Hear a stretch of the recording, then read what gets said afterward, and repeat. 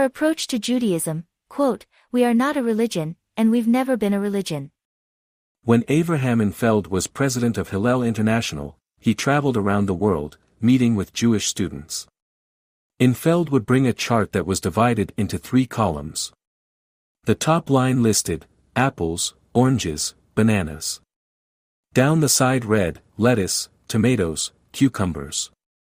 A final line asked students to fill in the blanks. Jews, it listed, and then 2 blank spots.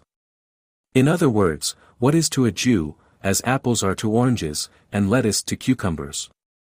In the United States, more than 200,000 responses were unanimous: Jews, Christians, Muslims, suggesting that Judaism is a religion. But in 40,000 plus responses from Israelis, not one said Jews, Christians, Muslims. Instead, they said Arabs or Italians or Americans, implying that Judaism is a nationality. When it came to Russian Jews, 10,000 responded, Jews, non-Jewish is a Russian. What does this all tell us?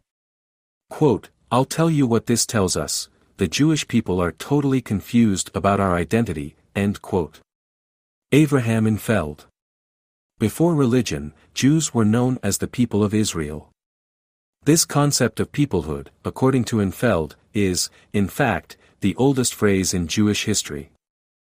Even Pharaoh in Egypt spoke about the Jews as a people.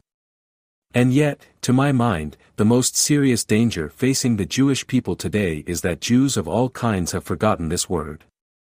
People. We are not a religion, and we've never been a religion. Judaism is the culture of the Jewish people. Only when we understand Judaism in the context of peoplehood can we begin to understand what it means to be Jewish. And only when we see ourselves as part of a people, will Judaism unite us, instead of divide us.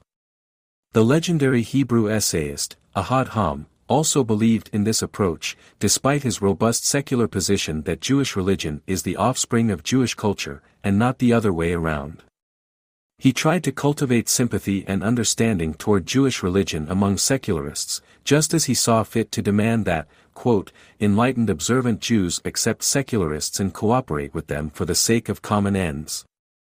Infeld added, quote, the moment you define Judaism as a religion, the first thing that happens is you create religious denominations. Where was Reform, even Orthodox Judaism, 700 years ago? They did not exist because we did not define ourselves as a religion, end quote. A little Jewish history. Up until our great emancipation in the beginning of the 19th century, being a Jew meant being a member of a particular people.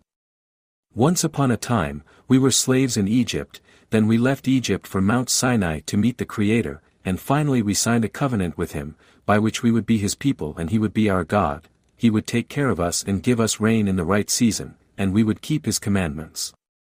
According to Infeld, quote, I know of no Jewish philosopher before the emancipation who understood being Jewish as anything other than this covenant of peoplehood. It turns out that God kept His side of the bargain, but we sinned, and because of our sins, we were scattered among the nations of the earth. This is why for thousands of years, every Jew understood inherently that our role in life was to keep ourselves distinct as a people, which was why Jews lived in ghettos. It was there that we could more easily keep God's commandments. It was there that we hoped and prayed that God would forgive us and bring us back to the land of Israel, end quote. Then, around 250 years ago, along comes modern nationalism, and with that, modern liberalism. Suddenly, Jews have the opportunity to leave the ghetto, and many of them change their understanding of what it means to be Jewish. Some simply stopped being Jewish.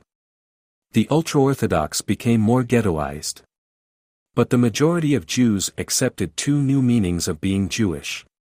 One is that Judaism is a religion, which most of the Western world still believes today. And the second is that Jews are a nation, which produced Zionism. For many who left the ghetto eager to become assimilated, they adhered to one non-written rule: we can act like them, but we can't accept their God. Hence why, in these Jews' eyes, Judaism became a religion. For the Zionists, the manifesto became, we are a nation. And so it was that the basic idea of who we are started getting lost, according to Infeld.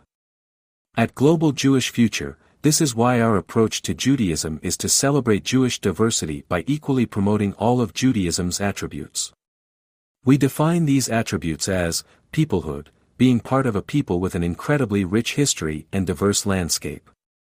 History, the history of the Jews, and our nation, state, religion, and culture, as we developed and interacted with other peoples, religions, and cultures. Lifestyle, living Jewishly and participating in Jewish activities and/or rituals in day-to-day life. Culture, Judaism's pleasures, amusements, communities, experiences, and celebrations.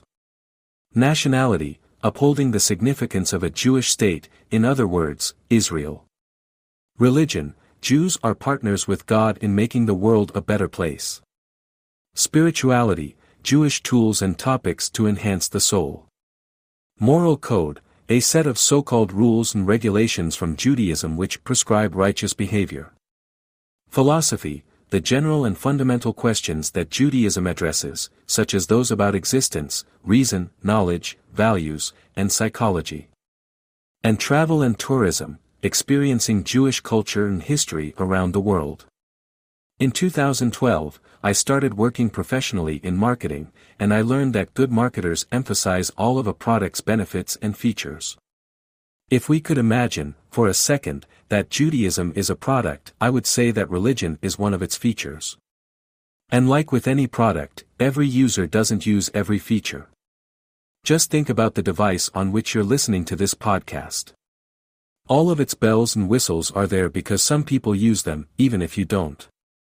In Judaism's case, the problem is when we overemphasize a certain feature, such as religion, we risk overshadowing Judaism's many other features and benefits. Ultimately, this diminishes the immense meaning, value, and purpose that both Jews and non-Jews alike can derive from the wide world of Judaism.